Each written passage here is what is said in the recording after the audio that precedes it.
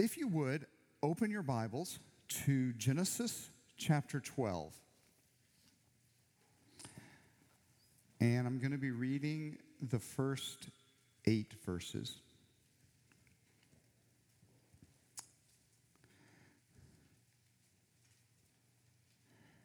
Genesis 12, beginning verse 1. Now the Lord said to Abram, "Go from your country and your kindred and your father's house to the land that I will show you. And I will make of you a great nation, and I will bless you and make your name great, so that you will be a blessing. I will bless those who bless you, and him who dishonors you I will curse. And in you all the families of the earth shall be blessed." So Abram went, as the Lord had told him, and Lot went with him. Abram was 75 years old when he departed from Haran. And Abram took Sarah his wife, and Lot his brother's son, and all their possessions that they had gathered, and the people that they had acquired in Haran. And they set out to go to the land of Canaan. When they came to the land of Canaan, Abram passed through the land to the place at Shechem, to the oak of Moreh. At that time the Canaanites were in the land. Then the Lord appeared to Abram and said, "To your offspring I will give this land." So he built there an altar to the Lord who had appeared to him. From there he moved to the hill country on the east side of Bethel, and pitched his tent, with Bethel on the west and Ai on the east. And there he built an altar to the Lord and called on the name of the Lord. Let's pray. Father, I pray that you would give us a very strong sense of how much we need you, of our dependence on you, of the fact that apart from you, we really can do nothing. And that includes that we can neither fully understand nor apply your word apart from the work of your Holy Spirit. And so, Father, I pray that the same Spirit who inspired Moses to write these words down would work in everybody in this room, that you would open our minds to understand your word, you would open our hearts to not just hear it, but love it, and that you would transform our wills to obey it. Father, we ask you to do what only you can do, and we ask this in Jesus' name. Amen. Have you ever had a turning point in your life that was so significant that from then on, everything was either before or after that point? I've had a couple. I'm old enough to have had multiple such turning points. The first was when I was 13 years old, and very abruptly, my father died from a brain tumor. And pretty much then on, it was like before and after Dad died. He was there as a great father, and then he was gone. Certainly, getting married 33 years ago was such a turning point. I hope all the rest of you here who are married can say the same. But it certainly is a very dramatic change to become one with someone else. And in my case, as some people in this room can testify, I married dizzyingly above myself. And that was a very dramatic change that I experienced. So everything is either before or after marriage. And at 64, 33 years ago means that now more than half my life has been spent as a married man. 30 years ago, this year, Catherine and I moved overseas.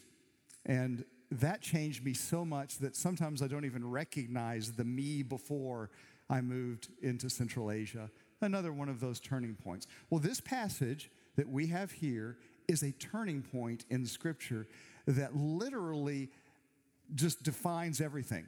Everything after this in the Bible all points back to this event, to this moment right here. Let's just remember the story, remember the background here. The Bible is not just a random collection of stuff.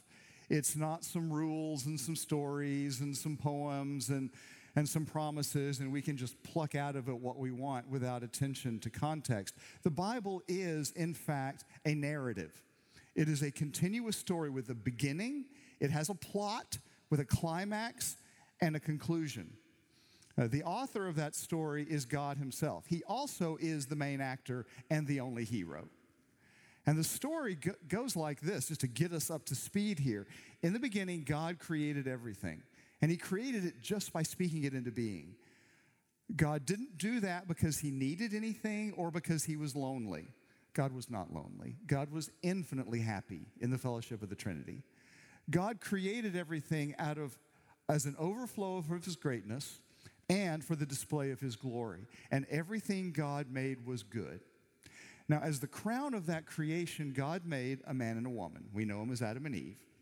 And that man and woman were created in his image. What that meant was that they were created to reflect his character and to represent his rule in the good world that he had created. And they had it made. They had everything. Everything around them was good, and they themselves had no inclination at all toward anything bad. And yet, under the temptation of Satan, who took the form of a serpent, they chose to disbelieve God, and in consequence, they disobeyed God. And as a result of that rebellion, everything bad in the world happened. Everything. So their relationship with God was broken. Their relationship with each other was broken. Their relationship with the created order was broken, such that now life would be hard. The created order itself was subject to decay. And sin would now characterize the human race from then on. It was a terrible, horrible day. And literally all that is evil in the world harkens back to that. But in the middle of that tragedy, in the middle of that disaster, God spoke just a word of hope. As he was pronouncing judgment on all the characters in the story, he said that the woman would have a seed. There would be a seed of the woman, a descendant of the woman who would crush the serpent's head. And not a lot to go on. No real indication as to what that meant or how it would happen, but still it was there. But from then on, for the next several chapters of the Old Testament, all we really see is just the consequence of human rebellion against God. We see how ugly sin is. The first two brothers became the first murderer and the first murder victim. Things got worse and worse until finally a guy named Lamech actually said, I'll kill a guy just for striking me. I'll kill 7 people for harming me. And it got to the point that God said that he regretted making humanity because, and I quote, all the thoughts of his heart are only evil continually. So God showed up on the scene as a judge. And God judged the wickedness of the human race by bringing a flood that wiped everything out. But he also showed up as a redeemer, as a deliverer, as someone who would come and rescue the people that he had made by rescuing one family, the family of Noah, and at least one pair of everything that has the breath of life in it. Now, you'd think after something like that, people would have learned. They'd straighten up, fly straight, all that sort of thing. But no, they just went right back into the same spiral of wickedness. They rebelled against God, who told them to fill the earth by saying instead, let's build a city to stay together and make a name for ourselves, not for God. So God showed up again as a judge.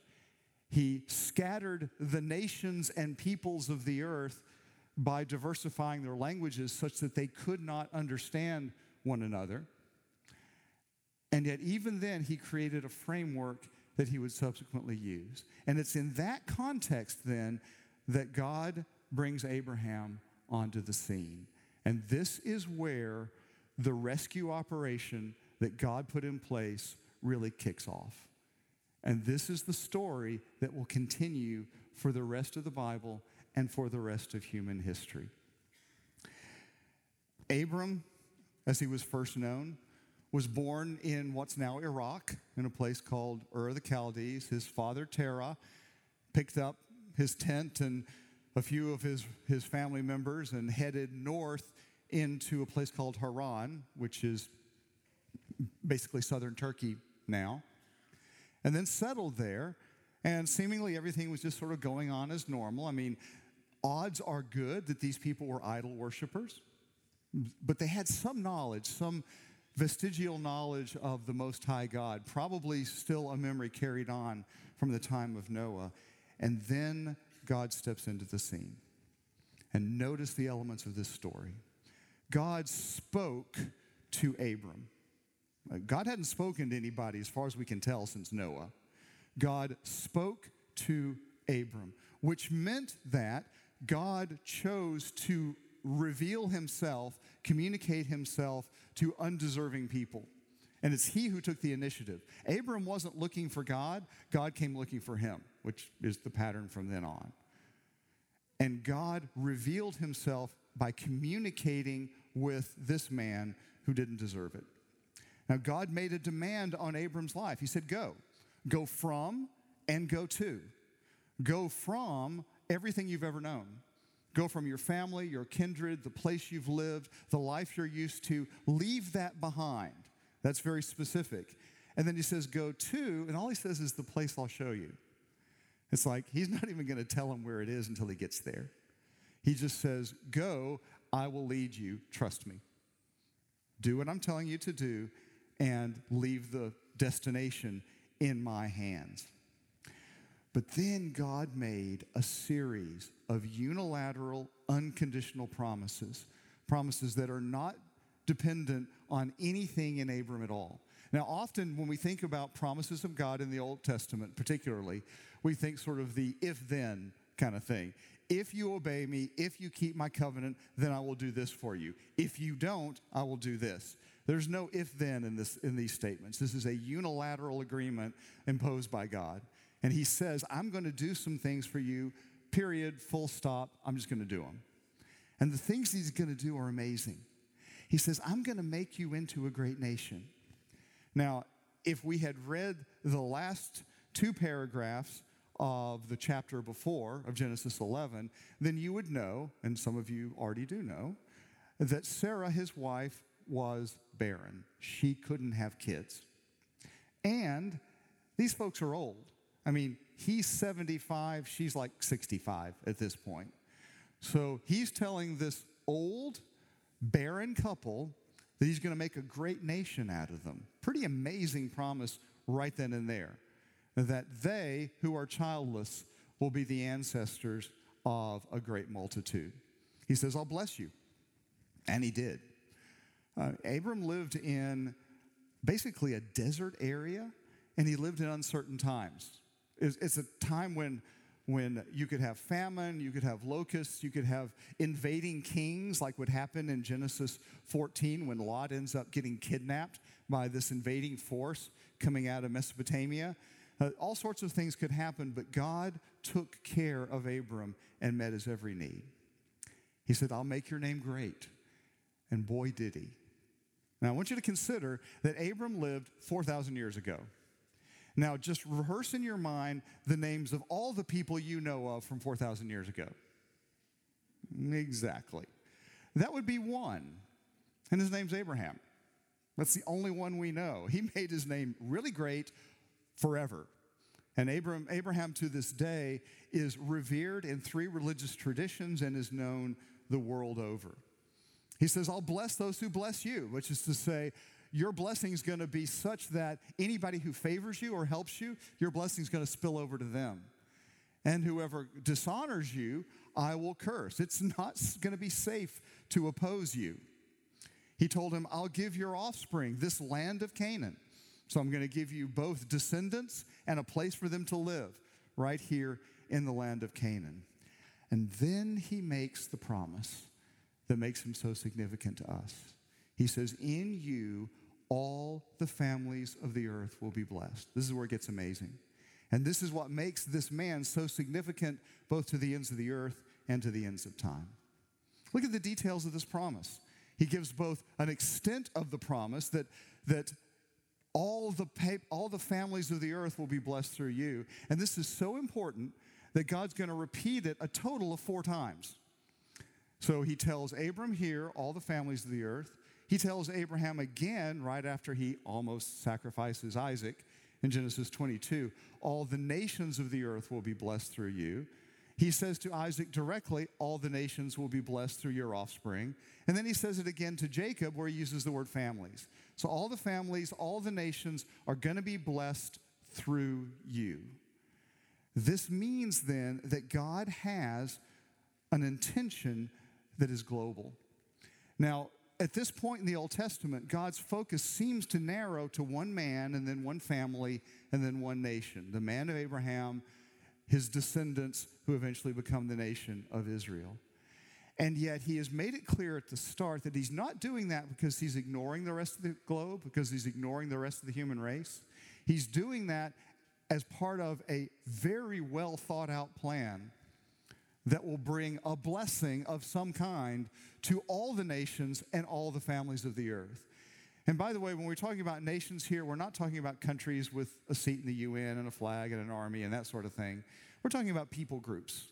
We're talking about tribal groups or language groups. There may be many in a small geographic area, but any group of people who thinks of themselves as us versus them, that's a nation in biblical terms. And he's saying all of them are going to be taken in to this blessing that I'm going to pour out on you. Now, the blessing itself is not specified here other than the land and the people, but it becomes clearer as the Old Testament progresses. As a matter of fact, as you go on, you see God really being incredibly gracious and merciful to Israel. But he also keeps promising that the day is coming when he's going to include all the nations as part of his people. The blessing of being an Israelite is when God said, you are my people and I'm your God. There is this special permanent relationship between you and me. But God promises that the day will come in which all the nations and all the peoples will be included into that people, will also have that same special relationship with the living God. And because the reason why there's even a problem, why anyone isn't part of the people of God, is because of their rebelliousness against God, because of their sin problem. God promises he's going to take care of that. And he's going to take care of that through the servant. God himself is going to become a person in order to offer his life as a sacrifice to pay the penalty for sin. Isaiah 53 couldn't be clearer. That is talking about substitutionary atonement, about sacrifice in our place.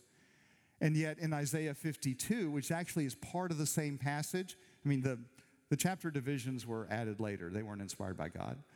And in the last paragraph of chapter 52, he indicates very clearly that this is going to include nations, not just the people of Israel. The very passage, in fact, that talks about God's intention to redeem his people through a sacrifice also contains the verse that Paul used in Romans 15 to justify his intention to take the gospel to those who had never heard it, because the two are wedded in the Scripture. What came next is very simply that Abram's life was turned upside down. He'd been given this astonishing promise. He had been told to go, and he went. And so his faith expressed itself in obedience by going. We notice that everywhere Abraham went, he worshiped. Everywhere he went, he built an altar and called on the name of the Lord. And as things go on, God makes the whole promise clearer and clearer. In chapter 15, God actually set up this elaborate formal covenant ceremony in which animals are divided, and God symbolically goes between the split parts of those animals, indicating that what happened to the animal should happen to him if he was ever unfaithful to his promises. That's what makes a covenant so amazing. God binds himself to be faithful even as he calls on us to be as well. Circumcision was given as the sign of that covenant in Genesis 17. We learn through all of this that Abraham believed God and it was counted to him as righteousness. And thus we get a hint already of justification by faith rather than by works. There's the promise and then the deliverance of a son, the son Isaac. God protected Abram again and again throughout his life. And so God is fulfilling his promise to a certain extent to Abraham. And yet, he died without seeing it fulfilled. Now, it's true that within 3 generations, his family had gone from a barren older couple to 70 people who went down to Egypt. When they left Egypt 400 years later, there were hundreds of thousands of them. Those people then continued to multiply in the land. And it's also true that they got the land under Joshua and then lost it because of their disobedience, and then got it back after the Babylonian exile, and then lost it again. But this blessing to the nations isn't there at all. There's nothing in the Old Testament that indicates that that was fulfilled. That comes in the New Testament. And that's why you cannot read Genesis 12 without also reading Galatians 3. So I'd like to ask you to flip over there. The apostles very clearly realized that what God had been talking about in his promises to Abraham would be fulfilled, had been fulfilled in the person of the Lord Jesus. So Galatians chapter 3, and I'll begin with verse 6. Abraham believed God, and it was counted to him as righteousness. Know then that it is those of faith who are the sons of Abraham. And the scripture, foreseeing that God would justify the Gentiles by faith, preached the gospel beforehand to Abraham, saying, in you shall all the nations be blessed. So then those who are of faith are blessed along with Abraham, the man of faith. All who rely on works of the law are under a curse. For it is written, cursed be everyone who does not abide by all things written in the book of the law and do them. Now it's evident that no one is justified by God before God by the law, for the righteous shall live by faith. But the law is not of faith. Rather, the one who does them shall live by them. Christ redeemed us from the curse of the law by becoming a curse for us. For it is written, cursed is everyone who is hanged on a tree, so that in Christ Jesus the blessing of Abraham might come to the Gentiles, so that we might receive the promised Spirit through him. Then flipping over to verse 26, in Christ Jesus you are all sons of God through faith. For as many of you as were baptized into Christ have put on Christ. There is neither Jew nor Greek, there is neither slave nor free, there is no male or female, for you are all one in Christ Jesus. And if you are Christ's, then you are Abraham's offspring, heirs according to the promise. And this is astonishing. What he is saying here, very clearly and directly, is that when God says to Abraham in 2000 BC, in you all the nations of the earth will be blessed, he is preaching the gospel to him. That is fulfilled through nothing less than the gospel, the good news that God became a man in the person of Jesus, who lived the life we should have lived, and then died the death we deserved to die, took the wrath of God on himself, and then rose again as the conqueror of sin and death and hell. So God's promise that all nations would be blessed happens through Christ. It's in Christ that this whole covenant, this whole set of promises is fulfilled. Abraham ties directly to Jesus. And it also means that in Christ, you and I, if you are in Christ yourself, are now sons and daughters of Abraham. We are the offspring of Abraham who inherit this amazing blessing. The thing is that the job that's implied in that passage isn't done yet. You will notice that in Genesis, God keeps using that word all families, all nations, all families. It's come as far as us, but it's not yet come as far as all nations. The saving plan of God included even distant Gentiles like us, but that same saving plan also includes all the nations that have not yet heard.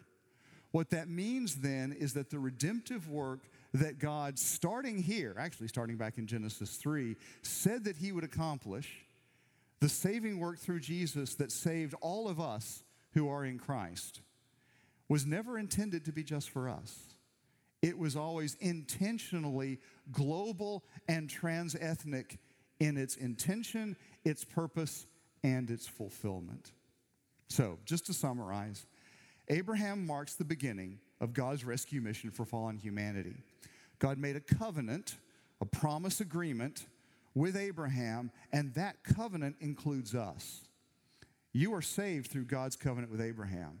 That covenant included immediate blessings for Abraham, but it also included global blessings, the blessing of salvation for all families and all nations. The covenant was fulfilled by Jesus, who is the offspring of Abraham, and if we are in Christ, then we also the offspring of Abraham. We are the people, we are the descendants, the family of Abraham that are more numerous than the stars in the sky and the grains of sand on the sea. So what does that mean then for us now here today? The first thing I would just ask you to do is recognize the incredible magnificence of God's plan. Jesus was just not an afterthought. God had been up to something since the beginning of time. He had been carefully putting the pieces together in Abraham 2,000 years before Jesus was born. And just as that was not a bolt out of the blue, so also the Great Commission's not a bolt out of the blue. This wasn't something that God sort of said as an afterthought at the end of Jesus' ministry. It's what he had been up to from the start. His plan of redemption was always a global plan. Recognize then the scope of God's plan. All families, all nations. And that hasn't been fulfilled yet.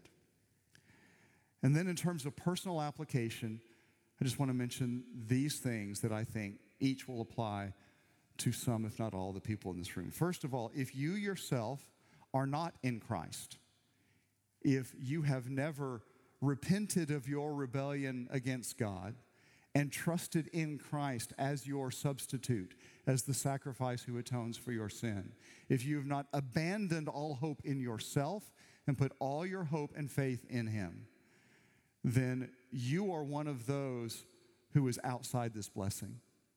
As a matter of fact, you face, at this point, a terrifying eternity under the judgment of God, because we will all be judged. We will either be judged on our own record, which earns condemnation for us, or we will be judged on Jesus' record if we put our faith in him, which will justify us before God and make us acceptable in his sight. So I plead with you, find someone to talk to, but if you are not in Christ, then don't leave here today before you have made that, I don't want to say decision, before you have surrendered to that royal summons from the King of Kings and Lord of Lords. If you are a believer, if you are in Christ, recognize that you don't get to choose whether you're part of God's agenda in the world or not. You're adopted into it. That sort of comes as a package deal. And that means that you yourself need to embrace all that it means to be a follower of Christ, all that it means to be even a descendant of Abraham. You know, when Adam and Eve fell, they defaced the image of God. But Christ is the perfect image of the invisible God. And those of us who are in Christ are now being remade by the Holy Spirit to be conformed to the image of God so that we then fulfill what God intended for us all the way back in Adam and Eve. And so to be a follower of Jesus means to be a disciple of Jesus, who is becoming more and more like Jesus all the time. But see, that's also what a missionary is. A missionary is simply a disciple of Jesus who makes disciples for Jesus where Jesus is not yet known. And so I'd encourage you to grow in your own discipleship, which means conformity to Christ's image, but it also means a transformation of the purpose of your life. When you are a disciple of Jesus, you exist for the praise of his glory. You exist for the advancement of his agenda in the world, wherever you are, to the ends of the earth. So grow yourself as a disciple of Jesus. I would encourage you, as you've already heard from your pastor, to engage deeply in prayer for the advance of the gospel. We are unapologetically supernaturalist in our understanding of the universe, and we believe that God is pleased to use the prayers of his people to advance his agenda. And I can speak as someone who's been decades on the field that we counted on the prayer support of the people of God to do what he had called us to do. I encourage you to continue, as you already have, to give financially, to send missionaries to the ends of the earth. And thank you for all that you have done up to this point. But what I especially want to impress on this congregation of people is that God assembled you here to be an outpost of the gospel, here and to the ends of the earth. That means that you have the responsibility of sharing the gospel where you are, And it also means that you have the responsibility of sending the gospel where it isn't yet. Remember, a missionary is someone who makes disciples where Christ is not yet known. And that means that this church needs to be literally a missionary factory. You need to be pushing people out all the time. And the kind of people we need actually encompasses just about everybody. So yes, we need young people, and I think we often think of missions as a young person's game, and yet we do need young people. We also need older people. I discovered when this fell out and this turned white, that I could actually get away with more. I could be more bold in sharing the gospel in my part of the world, which is the Muslim world, because of my age. Because they have a more biblical perspective on age than America does. They actually thought it was an honorable thing to be old. Whereas for some bizarre reason, this culture thinks it's a good thing to be young. There's no accomplishment to being young. You just are. Those of us who are older at least have survived this long. That's something, okay? And hopefully we've picked up some wisdom along the way. So actually, retirees are incredibly useful in sharing the gospel in places where a young person would not get a hearing, but I now, as an older man, often do. And yes, we need preacher types. We need those with formal theological training. But many of the places in the world that most need the gospel are also places that won't grant missionary visas. I've actually never had one. And so you need to do something else that will enable you to have access to the place where people live who have never heard about Jesus. And that can be just about any profession. And so we are looking for business people of all kinds, medical workers of all kinds, lawyers, accountants, engineers, artists, sports coaches, as you've already heard. If you have a skill or profession, that can be used, leveraged to get you into places where someone with a missionary visa could never go. And so whatever you bring to the table, it could very well be used for the sake of the advance of the gospel. The key thing here is a willingness to go. And that goes back to what I said earlier about the transformation of our purpose when we become disciples of Jesus. You are not your own, and I am not my own. I don't belong to myself, and the purpose of my existence is no longer to be affluent or to have a big reputation or to advance in a career or to have, a house with a picket fence and a dog and 3.5 children and whatever else the American dream might happen to be. The purpose of my existence is to live to the praise of his glory and to advance his agenda. And unless Jesus comes back first, we're all going to die anyway. And so we need to make the most of this time before we enter infinite glory that we can't even begin to imagine. And so the real key is that you are prepared to place your life on the table and say, God, it's yours. What do you want me to do with it? I exist for your purposes, not for my own. And specifically in light of the fact that there is so much of the world with no access to the gospel, while you live in a place with abundant access to the gospel. I mean, over 3 billion people in the world live among people groups with zero access. No Bibles, no churches, no believers, no missionaries.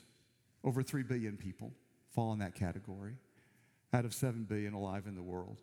And even overall, when you look at the world's population, out of 7 billion people, only 4% of the world is evangelical Christian. And that 4% is concentrated in the United States and places like South Korea. So in light of all of that, the question should not be, God, should I go? But God, why shouldn't I go? My default is to be mobilizable by you to go where I'm needed most.